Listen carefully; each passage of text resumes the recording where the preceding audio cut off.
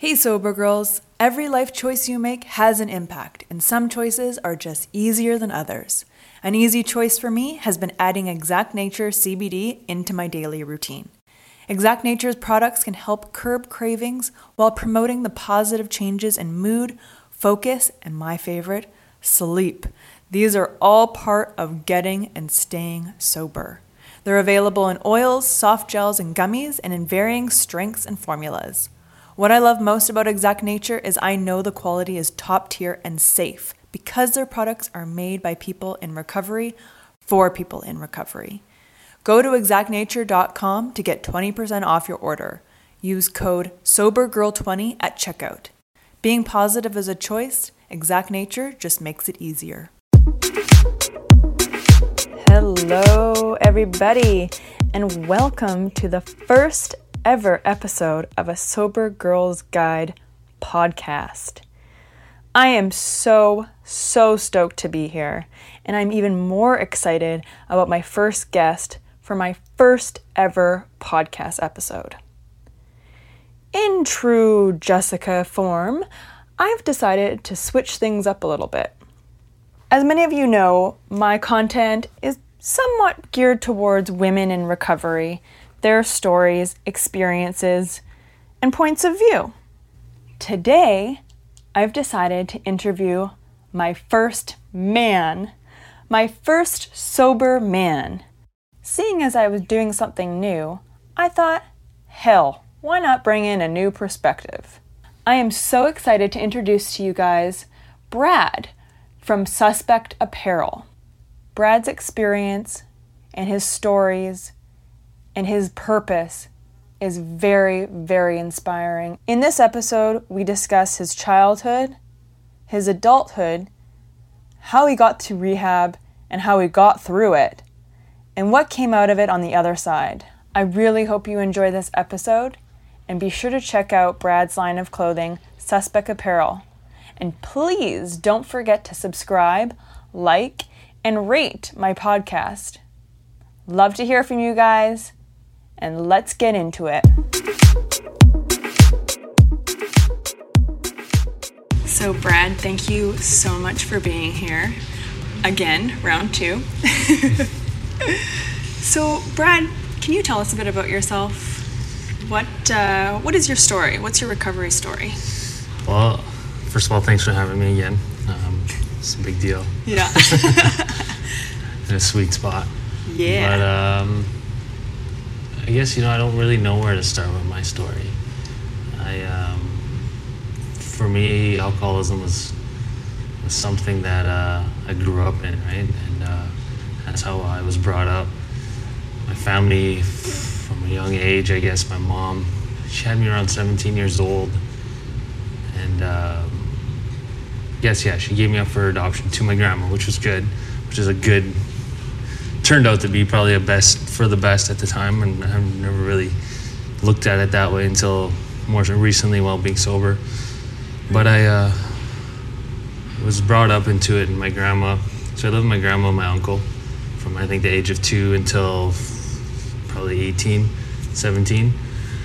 And that was the life. I was brought into it. My mom, like I said, gave me up. She went out. I'm assuming, I never really talked to her about it yet, but I'm assuming she just was young. She wanted to continue to do what she wanted to do, right?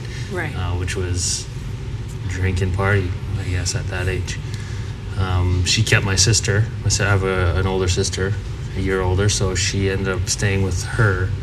I don't know how that worked out, but that's what the story was. But my grandma, my uncle, they were kind of like, I guess I could describe them as weekend warriors. They would they provided for me as best as they could, as much as they could.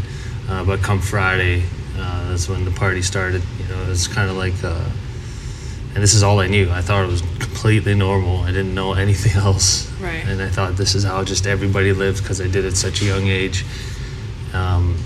In a pretty bad neighborhood in Winnipeg, Manitoba. But Friday come, my uncle get off work, and they would just both, son and mom, would just start drinking, and they'd binge drink, right? Friday till Sunday night, sometimes right into Monday morning.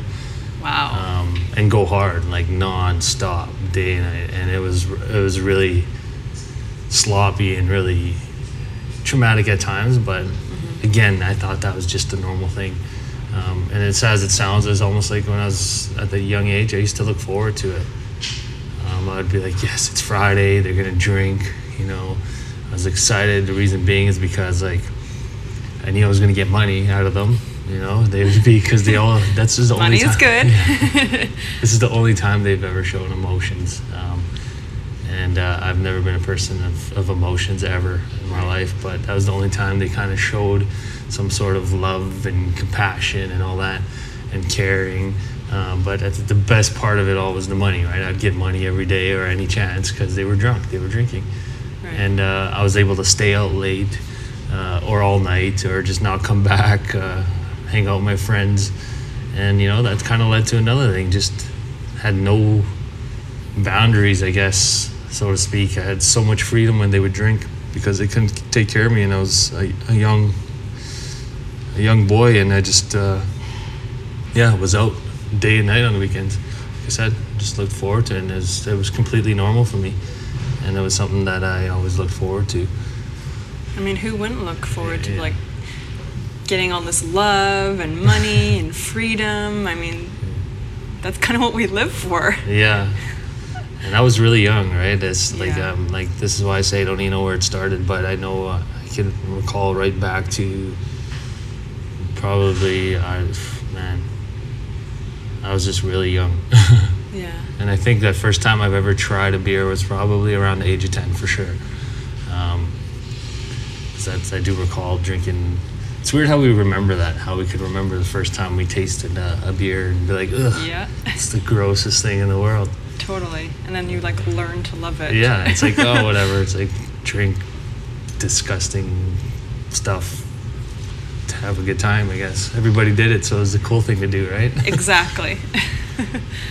So through your childhood, yeah, it's kind of scary growing up thinking that that's normal. Yeah. So from there, how did it progress? How did your life, and how did you get into it? So I think a lot of it, like I said, was I was brought up into it, and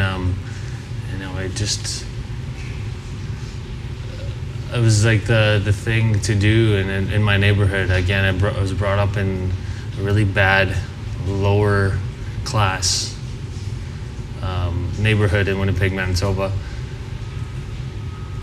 It was very gang-ridden, crime-ridden, you know, and a lot of substance abuse. It was 90% first, you know, indigenous culture, right?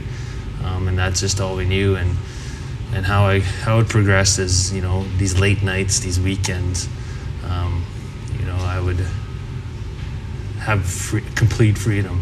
So I was free to do whatever I want. So I started getting into, you know, doing small crimes as a small kid. I can't believe, like, I was really young, you know.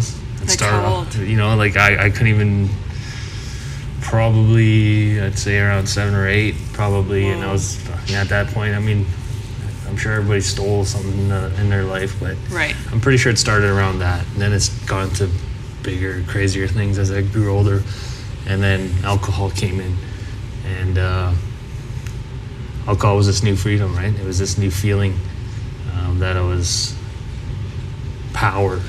You know what I mean? Like, you felt fearless, and you know, you could do whatever you want now. You could talk to that person, or you could do that crime, or you could do anything when you're under influence of alcohol. You felt like above the law, exactly, right? Just invincible. Absolutely. And like I said, it was just a normal thing to do. Everybody's family did it. Everybody's sister did it. Everybody's uncle, aunt, mom, dad. And it was always broken families in the neighborhood. It was, moms and dads were never really together. So, I mean, all that freedom just kind of led to a lot of things. And it was just, we drank to have a good time. We partied. I think in my early teens was when I really experienced blackouts, right? Yeah. You know, growing up in that lifestyle and around those people, it was, you know, it just progressed. And that's what we did every day, every weekend. And, you know, it was just a sense of belonging, I guess. Watch these young teenage gangs when I was a kid do their thing all night and day, and all the violence and all that, and they would drink all the time in the park 3 houses away from me. And it was always like, yo, I want to do that. I want to be there one day, So it was like, as kids, me and my boys. So you're striving to basically be a gang member. Yeah, exactly. And as sad as that sounds, and it was kind of like we would like be cool with them and find somebody or steal some beer from our parents or whoever and go show up in the park and try to be cool and get accepted. We would drink with these older kids and gang members, and next thing you know, we're doing bad stuff for them and stuff under the influence of alcohol, right? Yeah. But that's basically where, I could get into a lot of details with, but it's definitely played off one thing after another. It just was like the way to go, way to do, way to be accepted is to drink, way to, get through whatever, way to get that girl is to drink because you're confident, way to, I don't know, just everything kind of played off each other. Totally. So how does that translate into your adult life? Like growing up, drinking is the norm on the weekends. How did that then affect you in your adult life and your decisions? I think majorly. I never really acknowledged it until I really looked back in the past couple of years. But throughout my teens, it was just party after party. We lived to party. Like I said, my parents are weekend warriors, and my goal. I actually had a goal when I was younger. I realized a lot of my family and a lot of family friends and a lot of the gang members in the area, nobody's ever graduated. So I was always like, I want to be the one to graduate. I don't give a shit if I pass with 60% or 55%. I'm going to be the one to graduate. Yeah. And I always want to stand out. I always want to be the one. Right. So that was my goal as a kid. Where was I going with that again? So how did you kind of realize, drinking every weekend warriors is the norm for you? So how did you, in your adult life, figure out wait, something isn't adding up. This isn't working for me. Yeah, I get it now. Yeah, see, I knew it was going with that. But yeah, okay, so weekend warriors, like I said, it's funny because my family was like that. And I never realized it, but I became that person. I became what my guardians, my parents were at the time. Right. Wait, did you graduate? I ended up graduating, yes. Yeah. But 1 year late. I was like, no. Reason being is because I was arrested at a young age and I had to sit in jail for a while. Okay. But yeah, like I said, every time drinking, always drinking. Mm-hmm. And what's funny is I never really thought back on it until I got sober, until I went to treatment. I looked back at all. I was like, man, and I couldn't find one thing. I couldn't find one situation where I wasn't under the influence of any substance. And I've did so much shit, and it was like, maybe I do have a problem. I always ignored people when they're like, man, you have an issue. I was like, no, I don't. Right. Everyone else is doing it. Yeah, everybody. Then he has an issue. She has an issue. It's like, no, this is just a lifestyle, So I mean, yeah, it just definitely. That's exactly what it is. It was a lifestyle. Yeah. So interesting. Mm-hmm. So now you're an adult. What finally made you go to treatment? Well, it's like I said, I'm 32 now, and it's sad that it took so freaking long. I never really believed in any treatment. I always saw it as just a sign of weakness. It's like, man, you have to go to rehab, you have to go to treatment, make fun of some people. And as much as I hate to admit this, I was that kid at a young age. I was that crappy kid that would show up on a bicycle to the treatment facility to meet somebody, that's in treatment trying to get themselves better. But here I am, enabling or providing for them, right? Ooh. And I hate admitting that, and I hate saying that, but the more I say it, the better, it's just good. It's good to let that out, right? Yeah. It's one of these really bad things I did. And so I used to be that person. So I never believed it. It's like I just did a lot of bad stuff, shady stuff, and never acknowledged it. I never never cared to make things right, you know. And I try to think of, you know, when I hear all the time people like, oh, there's a rock bottom, they hit their rock bottom, you know, it's finally somebody's hit their rock bottom and made them change. When I think back, it's like, man, I must have hit a million rock bottoms, you know. I don't even know what a rock bottom is. You hit it and dug a tunnel. Yeah, exactly. That's a good way to put it. I'm going to use that from now on. I like that, because that's basically what I did. It's like, when I think back, it's like my rock bottoms are when I ruined a relationship or a friendship or ruined some sort of family through whatever it was, crime or anything. I always thought, I'm at my rock bottom. And, well, I never thought that at the time, but I'm like, okay, well, if I was in a really crappy spot, I found a way out. And it was never to make that person or those people or that organization or whatever better. It was just to make myself better. So for me, I always thought, well, when I hear like life's unmanageable, you know, with alcohol, I always thought, well, I always managed my life, you know. Right. So I'd always think, when I thought back, it's like I found ways to manage it, so to speak, in my mind. Right. You know, it's like, okay, I never cared what I've done to other people or anything. I always found the way to get myself out of those feelings, whether it was manipulating something or making changes somewhere along the lines. I don't know what I did, but I always found my way out of it, to the point where I'd feel better. And I didn't care what anybody else thought or how they felt. It's like I never acknowledged that. It's like, I feel better about myself. I don't care about you guys, right? Yeah. I never really fixed any of those situations, you know? Yeah. I just fixed myself temporarily at the time. Right. So it's kind of like just sweeping under the carpet. No, I'll move forward, you know? I'll do my thing to make myself better. So technically, I didn't hit a rock bottom, you know? Like you said, dug a tunnel through it and moved on, right? Got away from all that. And that's how I lived my life. And, you know, I would drink to overcome those emotions or those feelings or of guilt or whatever it was from doing whatever I did. But I always found a way to do it. So that's why I try to, not really much of a title, but I think I was like a functioning alcoholic, because I never, like I said, really feel like I have hit rock bottoms, but I think I've did it a million times. You probably just got used to it. Yeah, exactly, right? Rock bottom was comfortable. Yeah, I think so, yeah. What made you go to rehab? How did you get there?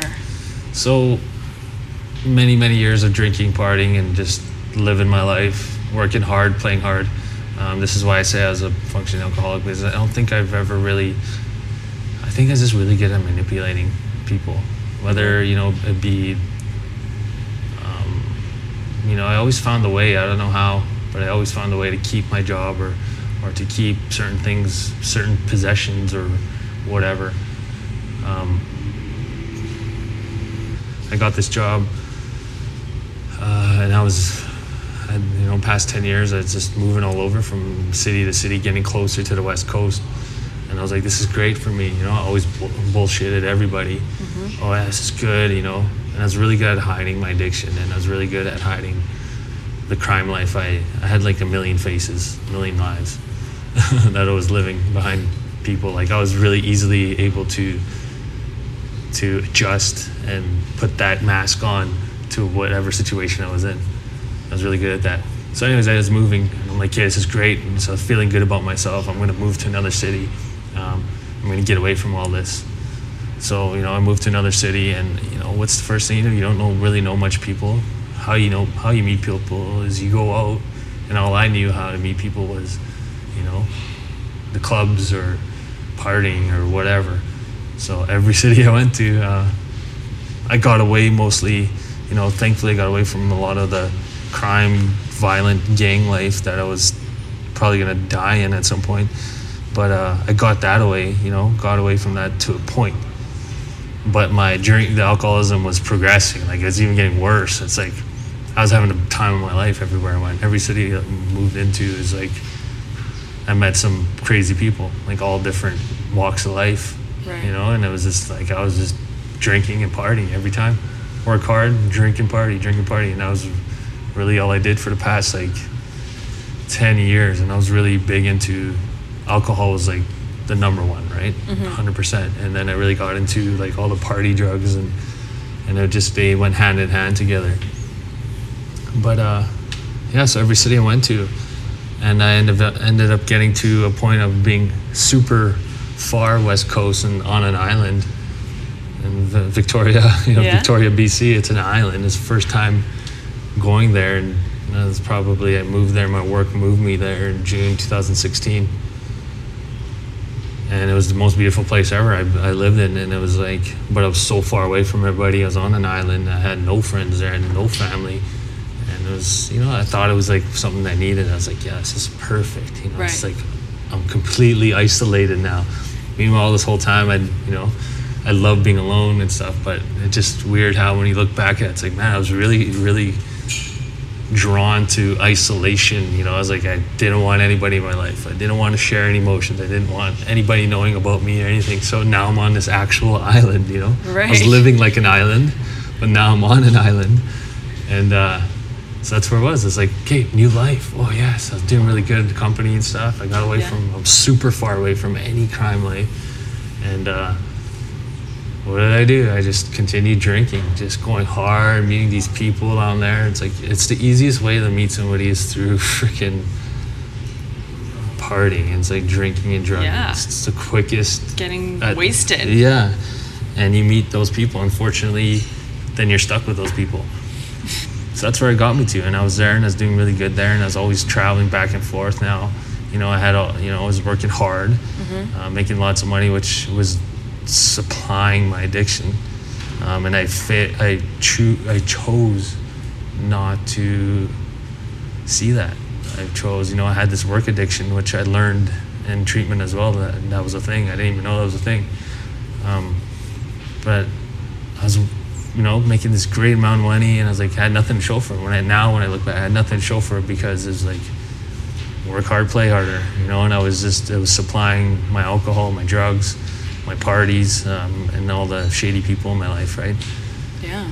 So I did that, and it's crazy how fast it went downhill from what I thought was super success for me, being in the position I'm in on an island in a very expensive city. I had a super nice car, and it spiraled down. The first maybe 6 months was good. I was just getting established in my living situation and meeting friends and stuff. And then in the last 6 months, when I look back now, it was just a crazy downward spiral.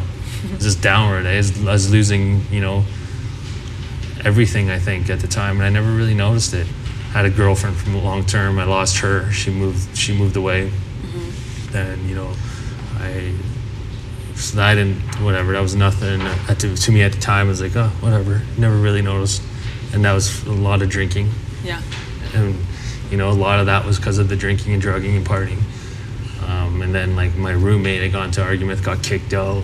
It was just everything, I was financially getting messed up on a lot of my bills. And then, I owed this person money I got this new assault charge now. So everything was just going back, downward spiral, like crazy. And that summer, and I was, my direct supervisor at my work was a buddy of mine who I did a lot of drinking and drugging with. Yeah. All the time. So he always looked out for me, and I looked out for him.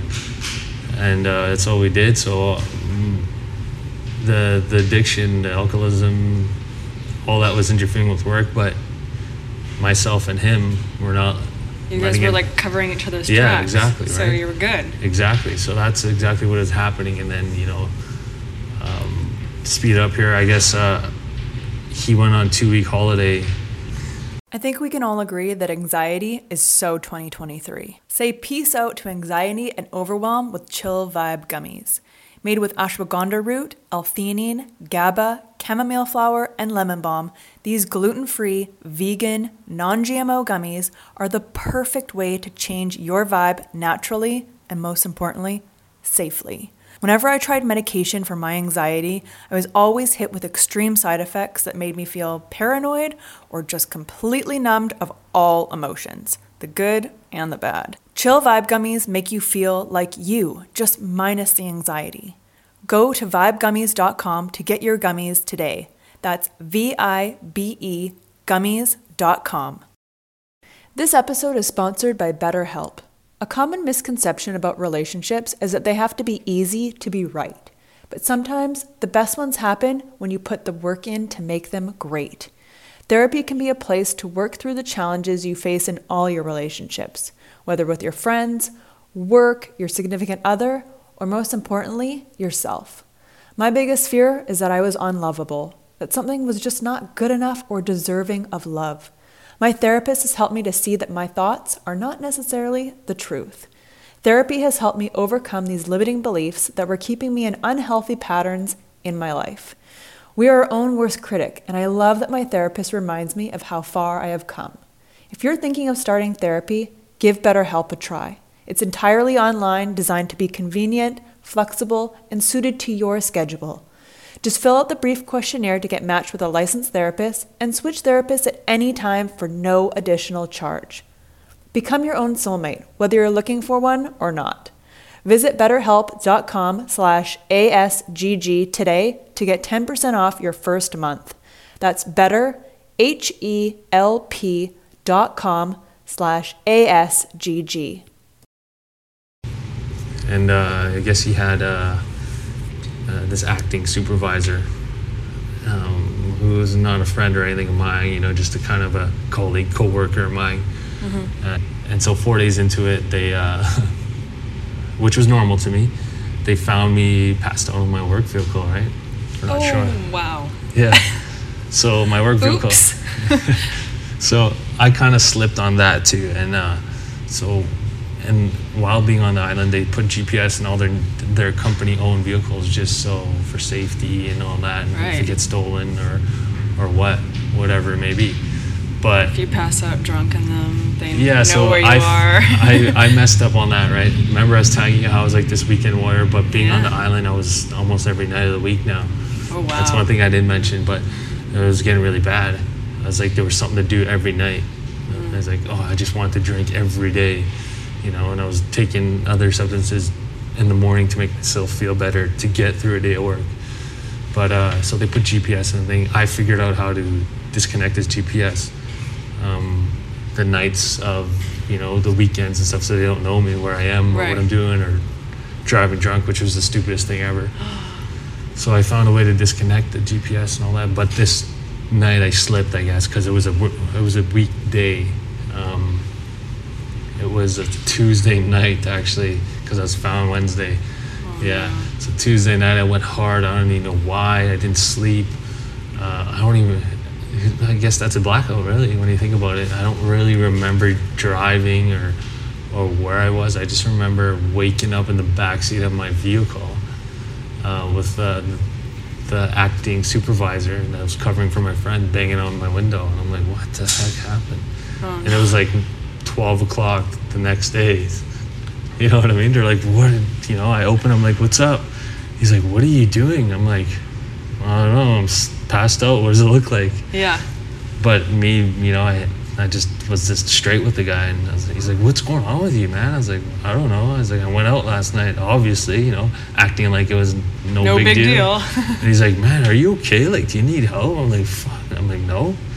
But at that time, I was probably still drunk, right? I was probably still under influence, like I think 100% of where it was, because it's like 12 o'clock, and my guys, the projects I was supposed to be overseeing, nobody knew where I was. So they GPSed and found me.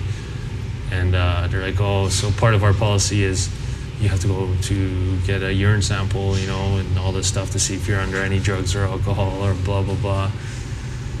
And at that point I knew, because we're a union company, I think I was just at that point, I was just really, something within me knew I was just tired and done with it. And I knew I would get help, I guess. I don't know if I could say that, but I think there's just something in me that, man, I got to deal with this. I got to do it. I know I was probably, that day I was feeling like crap, obviously, from a night of drinking. Then I'm embarrassed as hell. And the thing is, though, is like, so he says, we need to get you in for a P test to see where, and go from there. I'm like, yeah, that's fine, whatever. He's like, you need to call the who was the area manager who's in charge of the whole island, who hired me 10 years ago directly, and who's been my supervisor since. So I've done some partying and stuff with him as well, right? Right. And so I'm like, yeah, whatever, sure. And he puts him on the phone, still at the vehicle, same spot, within 5 minutes. And he puts me on the phone. He's like, Brad, what's going on, man? What's up? I'm like, oh, I went out last night. I went hard. I don't know what the hell I did, and blah, blah, blah. It's like, yeah, we looked at the GPS. He said, you were all over the place. I'm like, really? He's like, were you driving? I was like, I don't know. Someone was. Yeah, I was like, I have no idea. I just woke up in the backseat. It was a hot summer day, too, so thankfully somebody found me, Jesus. And anyways, so moving forward, it was kind of like he always looked out for me, too. And he says, well, in order for you to come back to work right now, he's like, we need, what we need to do. I'm like, yeah, I need a P test. And I was like, he's like, yeah. He's like, can you pass a P test? He says to me. I was like, probably not, no. And I'm not going to pass. He's like, okay, well, we'll just get this test done. He's like, do you need a couple days? And in the past, this has been offered to me, right? It's like, they would be like, here, take a couple days, but they won't say what for. They just know, go clean, go detox, go do what you got to do in those 2 days, and we'll test you. Yeah, they're giving you a free pass. Yeah, and I'd always take it. Yeah. So this is the moment when I thought, I don't know what was in me, but I was still obviously under influence, and I just said no. He's like, what? He was kind of surprised, taken back. He's like, you sure? Yeah. He's like, we could set it up for Friday morning. This was a Wednesday. And I'm like, no. I was like, let's just get it over with. Right. I think at that point I knew I'm going to fail. I knew at that point the union would get involved. And I think at that point I kind of knew there was going to be some sort of help. I didn't know what help looked like or what it was going to be like. But I knew that was going to be the wheels in motion. I was going to get things going for me. And I just, as much as I didn't want to do it, I was like, screw it, I got to do this. Otherwise, I'm probably going to freaking die, 1 month prior or a few weeks prior to that, I made a suicide attempt too, and it was failed, thankfully.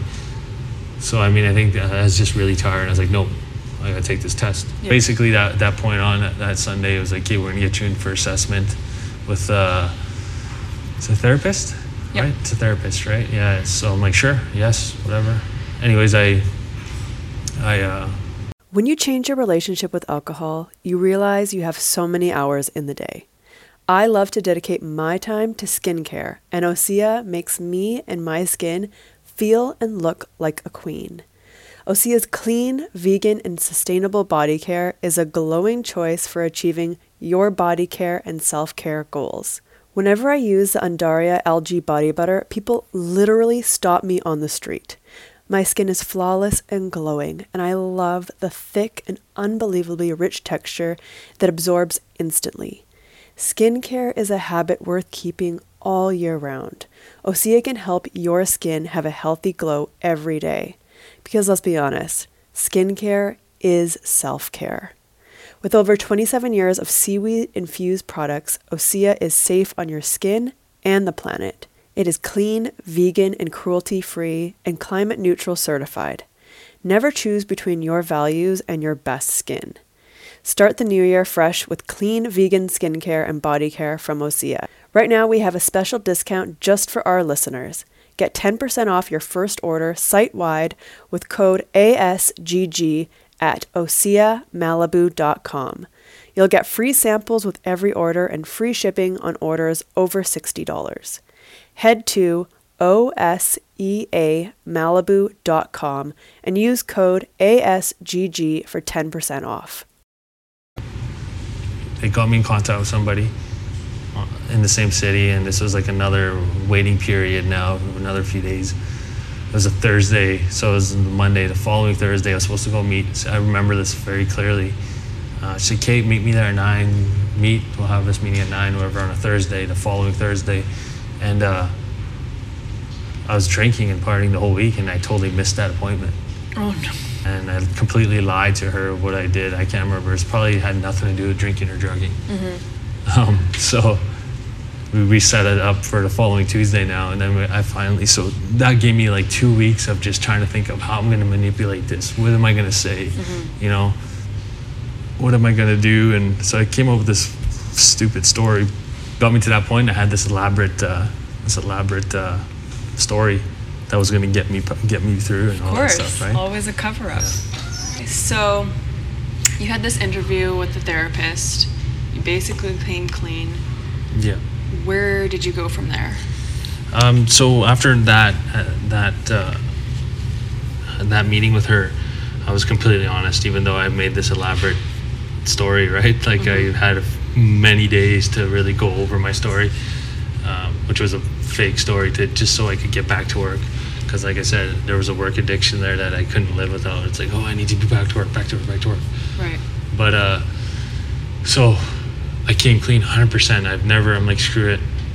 I think during this time I was really feeling bad that I was lying, and then I just kind of came straight with her. And then I thought, I think at that point I was just like, again, had this weird emotion and weird thoughts, like, man, I just need to come straight. Like I started getting reminded how bad it really is for me. I think maybe, like if I think back now, I'm thinking, well, maybe there was some sort of subconscious freaking side of me that was trying to tell me, no, man, like poking, Right. Poking at me, like, just be straight, because you're gonna freaking die. You're living a really shitty life right now. Like, be straight. So that's what I did.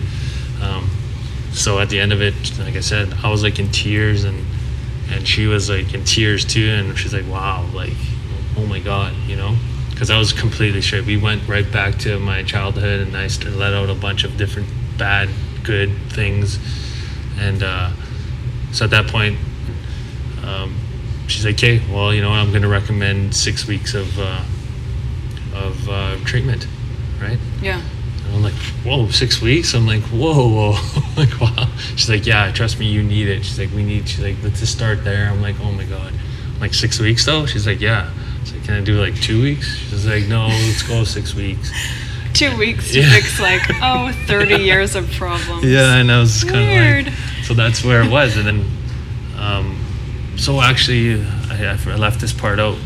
Back in when I was my position, I work as in a management position. I was the one that was, when people would mess up at work, I was the one to take them in for their pee test or urine samples when they would mess up.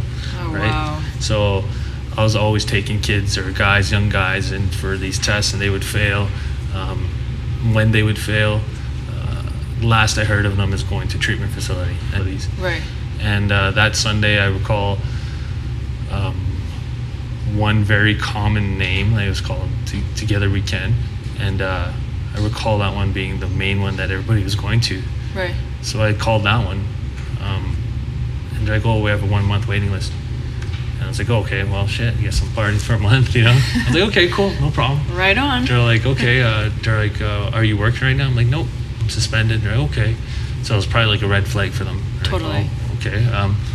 They're like, where are you living? I was like, well, I was living in Victoria. I'm in Vancouver now. They're like, were you doing couch surfing and stuff? I was like, well, not really. I'm kind of living in my vehicle right now. They're like, so that's probably another red flag for them. Because I didn't want to couch surf, because I didn't want anybody knowing that I was suspended or anything. So I didn't want to reach out to any of my friends. I was always, right, this successful, cool person that will never fail. And so basically, however, exactly. And so, I told them that I was living in my vehicle. They're like, oh, okay. And I was like, yeah, I'm just, what are you up to now? And I'm like, nothing, just partying every day, I'm living the life. But this is me. La vida broca. Yeah.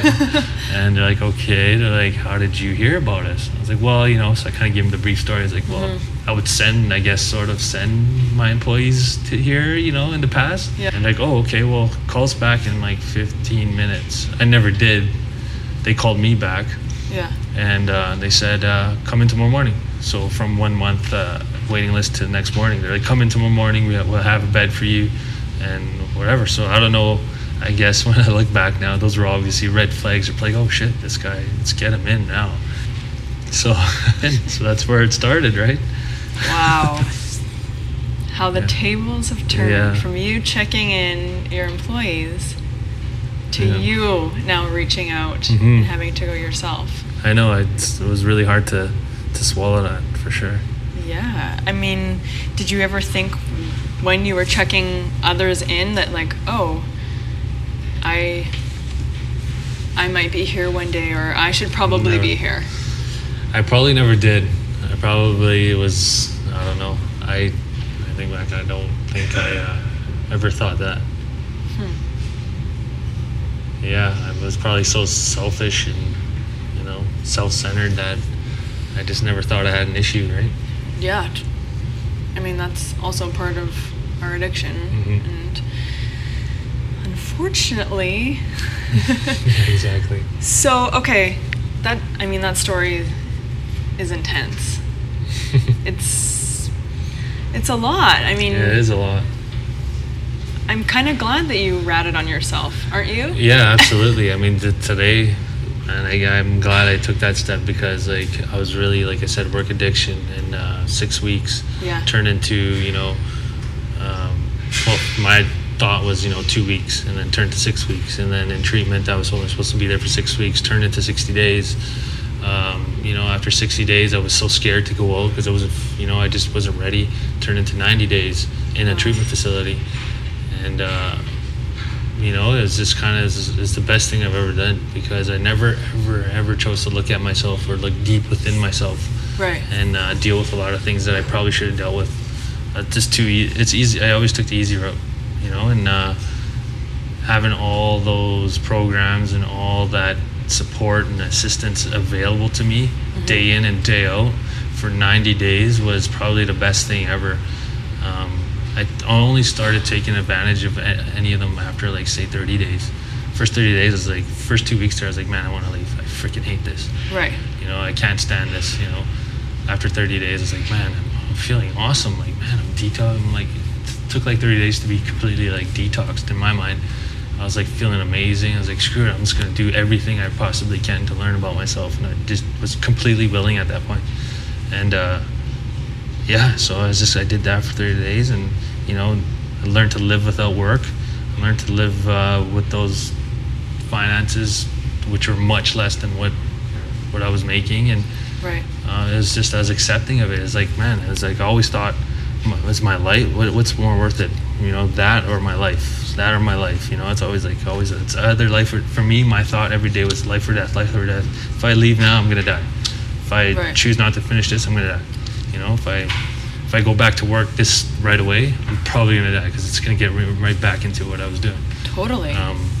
So from there, I went for 3 days treatment. Then I moved into a transitional housing to slowly get back into the real world. I stayed in there for 6 months now, so it's 9 months now away from work, right? I was away from work for 9 months. It's everything. I just completely changed my life in those 9 months, and I still today continue to work on that.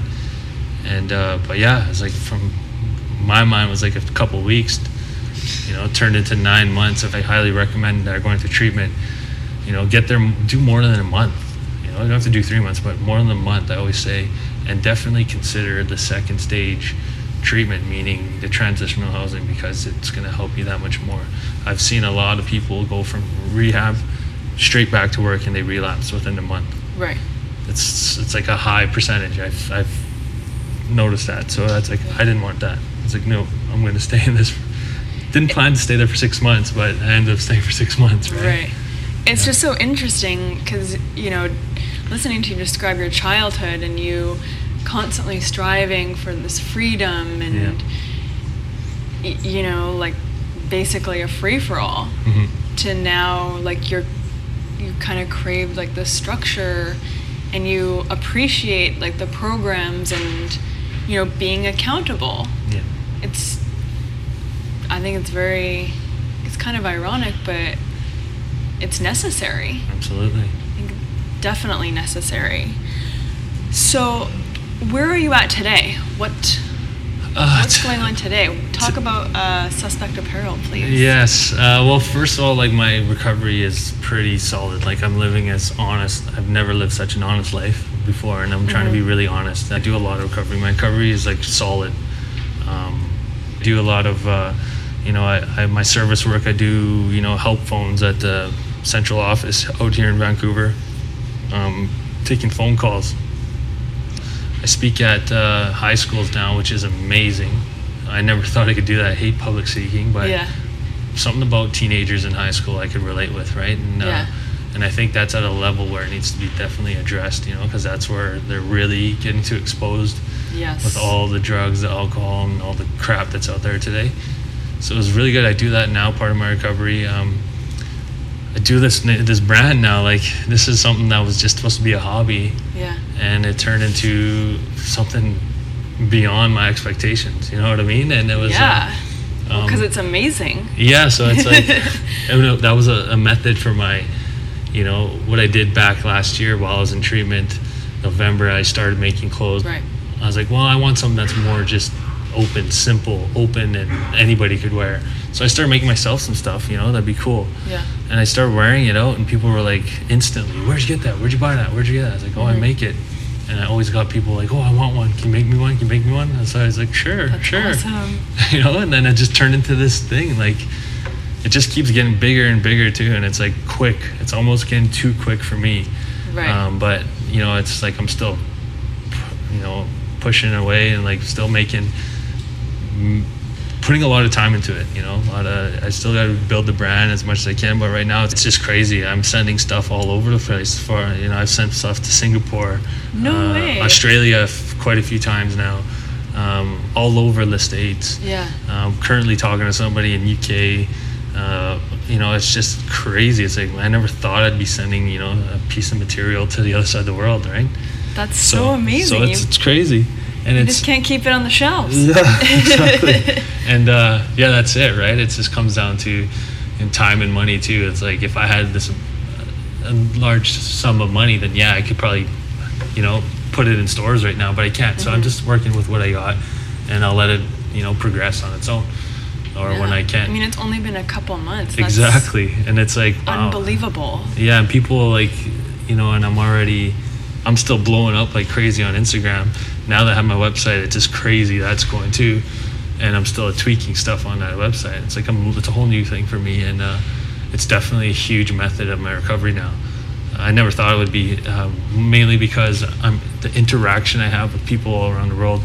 I get people just randomly sending me messages just to tell me how they're doing, how their recovery's going, how bad it was for them, how good it is for them to be sober today. And it's like, holy smokes, like, I didn't expect any of this, right? Yeah. And I get a lot of people, you know, I've actually had a few people reach out for help through me that I've never met in my life. And, you know, like, I was like, you know, I'm like, I don't know how to help this person. And I'm like, wait, what would I have wanted? You know, you have to definitely give it away. You definitely have to give it away. Like, I'm happy today, content. Life's not perfect, but it will, you know, it's never going to be perfect, but it's a whole lot better than what it was before. Like, I continue helping people, and I'm not, you know, it's so weird for me. You know, I hear people saying, go out and help people. It's like, yeah, okay, I will when I have the time. But what I notice for me is it just keeps coming to me. It's like, people are coming to me randomly for help, you know, and it's that's your calling. Yeah, and I'm like relating with him on how my experience was, and he's like, you know, it's really, it's kind of, you know, like, it's a totally different thing when you have a man, you know, share emotion and tears with another man. It's like unheard of. So over the phone with this guy, and, you know, hearing that, it's like, man, like, shit.